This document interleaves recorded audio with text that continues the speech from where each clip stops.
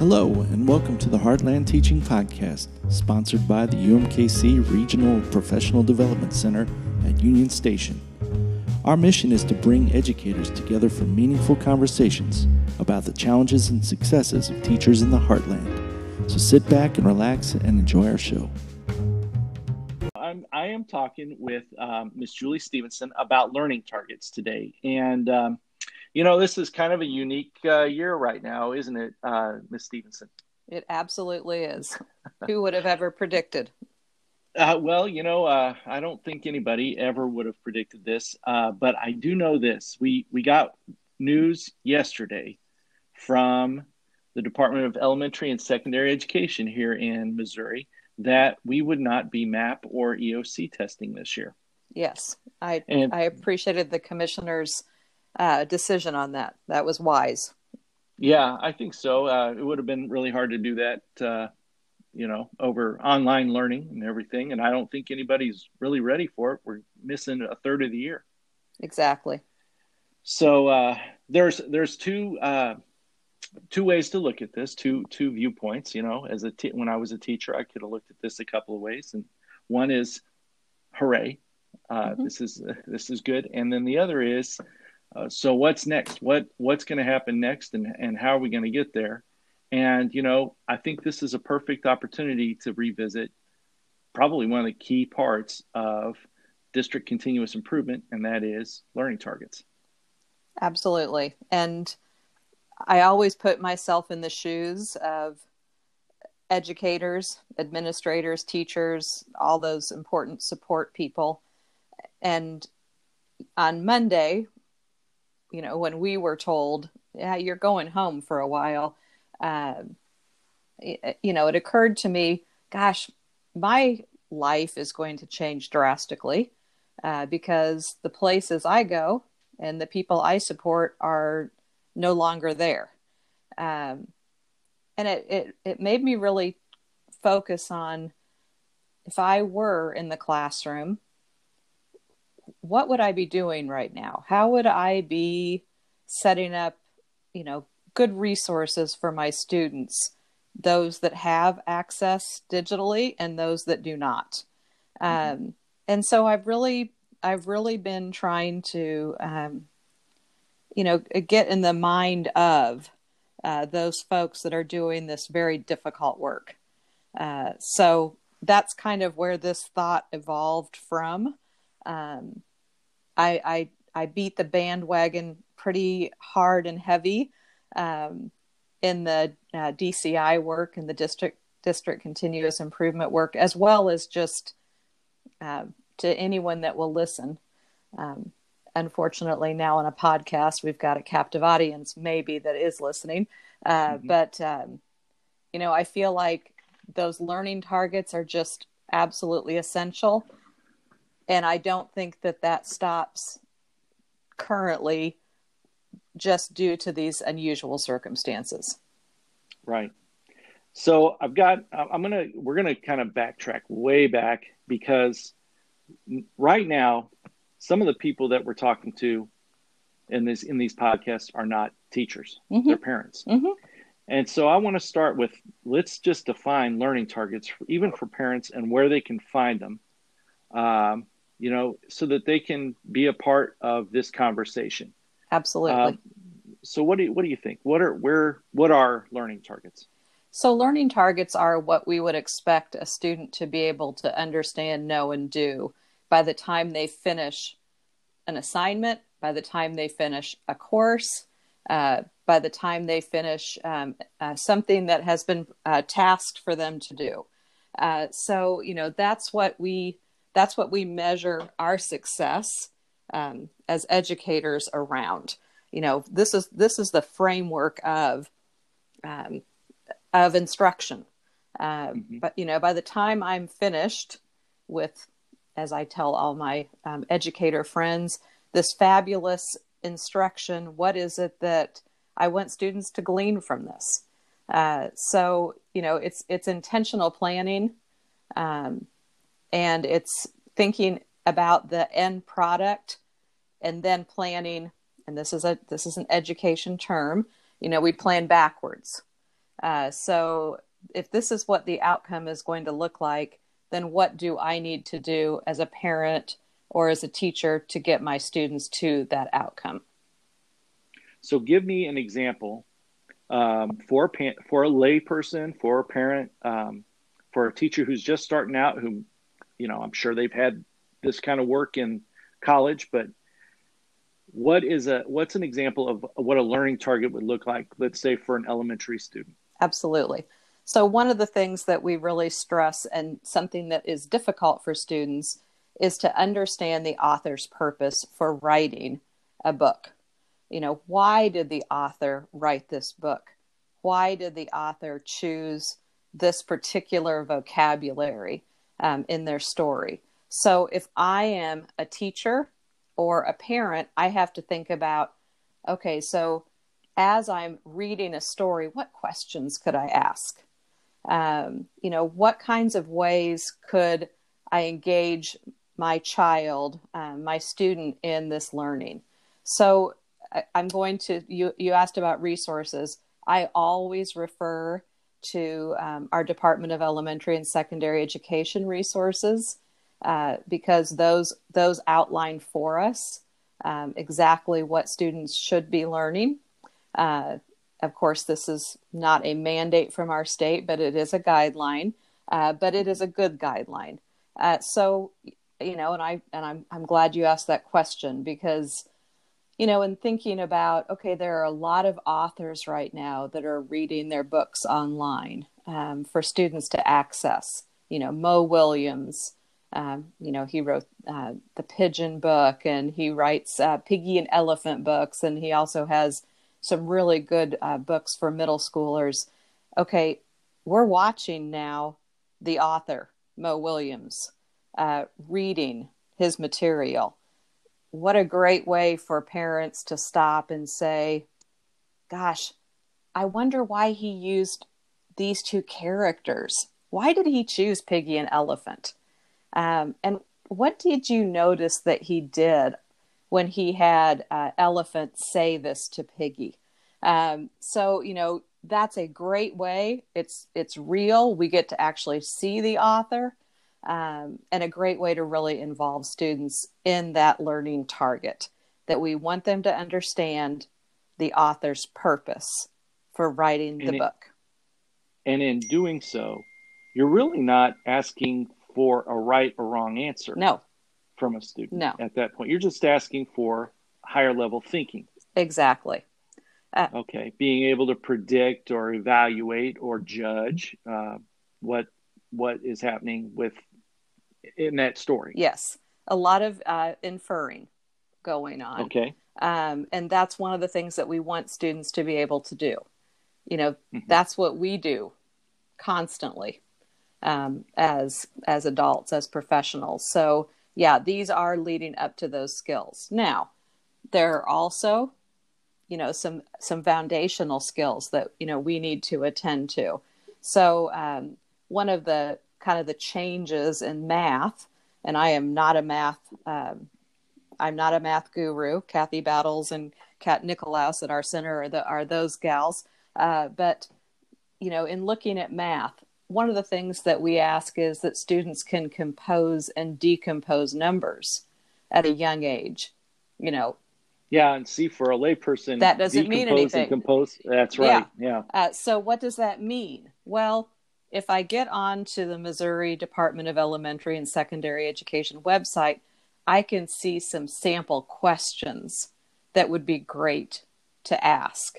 And what that means is, if I show my kindergarten child the number 7, I ask, what ways can you make 7? Oh gosh, there are several ways you could make 7. I could combine 4 and 3. I could combine 5 and 2. So what are all the ways that you could make 7? Some students are going to say, well, I could start with 10 and take away 3. Oh, okay. So I'm learning a lot about what your thinking is now.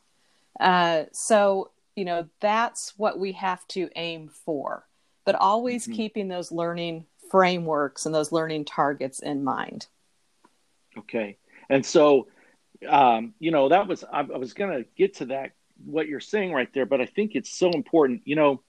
We use teacher jargon all the time, and all of these standards are written, all of the objectives are written in teacher language. And so how important is it to take that language and take it down to the student level? Absolutely. It's hugely important. And that's one of the things that we do. And, that's a key to involving students in their own learning. If we're using vocabulary that they don't understand, they're not going to actually be able to access their learning. So for teachers, and when we get back into the classroom, or those that are working online with their students right now, what should teachers be thinking of, keeping in mind when they're writing learning targets for their students? Well, and I think this is huge. Twitter is ripe right now for the ideas of, we should just take a break from learning. And students are in a stressful situation. The adults in their lives are very stressed. This is not of importance. However, if this event continues, yes, as you mentioned, we are not preparing students currently for a state assessment. However, we are preparing them to be successful next year. We are preparing them to be successful in life. And so I think that we have an obligation to think through, okay, what is it that I want them to continue learning, and how can I best provide that? Even in this unusual and very challenging time. So I would recommend to educators, go back and look at those performance level descriptors that are offered to us through the Department of Elementary and Secondary Education here in Missouri. I refer to that frequently and say, use it as kind of your checklist to say, okay, where am I as the year has progressed? Are you going to get through all of them? Absolutely not. And that's okay. Give yourself a lot of grace in this difficult and challenging time. However, are there things that I taught in October that my students might need some more repetitions on? Okay, let's bring that out. Are there some things that, gosh, we just were touching on that 2 weeks ago, and if I could just give them the next piece of that, it would really benefit them. So we are always intentional about the work that we do. However, I think it's probably even more imperative now, to really say, okay, when 2 weeks have ended or 4 weeks have ended, what is the outcome that I hope my students either review or maybe adding on to some learning that we had just discussed in class. And there are a lot of great resources to support that. So one of the things that when we talk about the DESE website and the standards and the item level descriptors, one of the things that we see teachers do, and I'd like your opinion on this, is they follow them linearly. And they see, this one is first, so it must be the most important. And then they go to the second one and the third one as the school year goes on. I just want to address that. And I want to ask you, can learning targets that are on the state standards, can they be combined into larger or broader activities? Absolutely. And they should be. There are crosswalks, that exist for social studies and ELA as an example, so that you can, cross-cut. There's another education word, but so that you can combine that learning. We know the brain learns best when learning is combined. So, if I'm trying to teach using evidence from a source, then I'm going to use a social studies source, a diary Yes. from somebody that was on the Mayflower. So I want to merge that learning as much as possible. And those crosswalks are essential in doing that work. Most districts have created units that have already done that work. So I would advise teachers to always be referencing those district units. If they have not created those, the crosswalk is a really great resource. I think that's great advice. And what I see with our teachers is many times, especially at the elementary level, we get caught into reading and math because those are tested. Yes. Science a little bit later because it's tested later. But when you leave out that social studies and those resources from social studies and that informational text, then what ends up regardless, the MAP test tests social studies. Yes. And so when they leave that out, it is detrimental to their MAP scores. Absolutely. Well, how important is it for students to know or be able to tell someone what that learning target is? I think that's very important. There's a lot of research behind a student's ability to say, this is what I'm learning and this is where I'm at in my learning. Not necessarily verbatim use, I'm learning about author's purpose today. No, but, I'm learning about why an author would do certain things when they're writing. Yeah, I would want students to be able to articulate that. We all know from our past learning experiences that we do better when we understand why we are interacting with material or when we are doing a certain activity. It's common sense.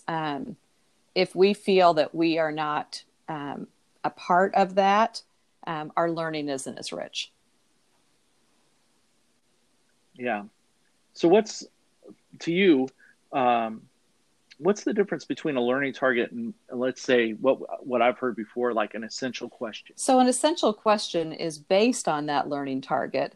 And I'm stealing this from Nancy Fisher, but I always kind of grappled with, because I always heard learning objective because I'm old, learning objective, learning target, and then learning intention is the brand new lingo jargon out there. The learning objective, the learning intention is the teacher facing side of that. And the learning intention is what we would share with students. Along with that are some essential questions. So those essential questions are things that we want students to be kind of thinking about as they are exploring that learning. So I want you to understand why an author is writing this book and using these words. So an essential question might be something that I would think about as I was exploring that. Does an author's words really make a difference in how you feel as a reader? So just some questions, kind of going back to your earlier statement of generally there's not a right or wrong answer. We could debate many times answers to essential questions, but they keep the learner active in really deeply thinking about that content. Yeah, and I love that they're becoming more active and not exactly passive in their learning, because that debate just by itself is it's about 10 learning objectives right there, just in having a debate. So if you have a student that is not able to master a learning target in the time that most of the class does, what are some strategies that you can give to teachers or parents that would ensure that student makes it? And I think a lot of times we're always looking for the silver bullet. There really is none. However, what I always go to is there a way that I can make this more concrete for this learner? So if they're not understanding, you know, I'm going to use author's purpose since that seems to be the theme of the day. They're not understanding the author's purpose, then I'm going to model for them in very small chunks. We're just going to listen to a page or two, and then I'm going to model for them my thinking. I bet that the author chose the word dreary because it really makes us wonder about what it looks like outside. So that really discrete modeling is huge. And also, along with that, chunking the learning. So you notice I didn't say we're going to listen to an entire book and then try to figure out author's purpose. No, we're going to be really strategic and just do little bite-sized pieces. I think modeling in math, it's making it very concrete. Manipulatives.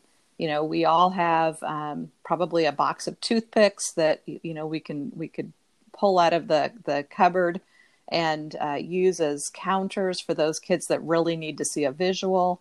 So making it concrete, modeling your thinking for learners, and then putting it into bite-sized pieces is probably the best way. In the classroom, we do that a lot through pulling up small groups of kids. And, everybody's got it. I need to talk to you just a little bit more because I know that you're struggling with this. So how can I scaffold that learning for you? And when you're talking to that individual student, I assume it's crucial that you're giving descriptive rather than just generic Absolutely. feedback. Absolutely. So what does that look like? I might say, I really noticed that you were thinking about the question I just asked. And what I noticed was that you were struggling with this part. When you got to this part of the math problem, you got stuck. You weren't sure what to do next. So we're going to go back and I'm going to model for you my thinking and how I would do that. And then I want you to tell me what you noticed me doing. Being really particular with students about what they're getting, and that's higher level for adults. What am I noticing that students are understanding? And what part is the part that's the roadblock, that's prohibiting them from moving on? Then offering them praise, of course, for what they've got. And then this is where I see that you're getting stuck. And this is what you could do to move forward. Well, there's a lot of experience and expertise that you are talking about there in order to get to that level. So it takes a little bit to get to that. Well, let me ask you, is it ever okay to move on without all students mastering the learning? And that's a hot button and big debate question. Well, then we just won't talk about it. No. Yes, you have to. But I think that, again, using those performance level descriptors as your guide of these are essential. Districts have identified priority or power standards. Those are the ones I'm going to loop back to. As a class, are we going to move on? Yes. But am I always going to know, this particular student hasn't demonstrated mastery yet. I need to constantly be checking back with him and giving him or her some additional support for that. Yeah, if it's something that's essential, I'm going to be doing that as an educator. And that's difficult too, by the way. And, one of the things I've noticed about the state standards is they loop back, just building on those skills. They build on those skills incrementally. And so it will come back. It's just that student might be a little bit behind the other students in the class. And what I know from secondary teachers is we get so caught up in our content specific instruction that a lot of times we let deficits in learning go because it's not part of our instruction, but not part of our content. And, what do you think about how important is it for those teachers, even if they're content specific, to kind of go back and address those, give those students feedback on areas of concern that might not be in their content area. I think that's vital. But again, I think that we have to be realistic and take a deep breath and know, okay, what is it that my district and the state is saying is absolutely essential for students to know, understand, and be able to do. Now, there have been times that I, as an educator, deemed something as absolutely essential. And so I was looping back to that. And it might not have been something that was, quote, in the curriculum. I felt that it was absolutely essential that students learned how to treat each other with respect. Is that in the DESE curriculum guidelines? It's touched on, but as far as a learning outcome, no. But that was something that I wanted my students leaving with a solid understanding and being able to demonstrate. So I hope that answers the question that you were asking.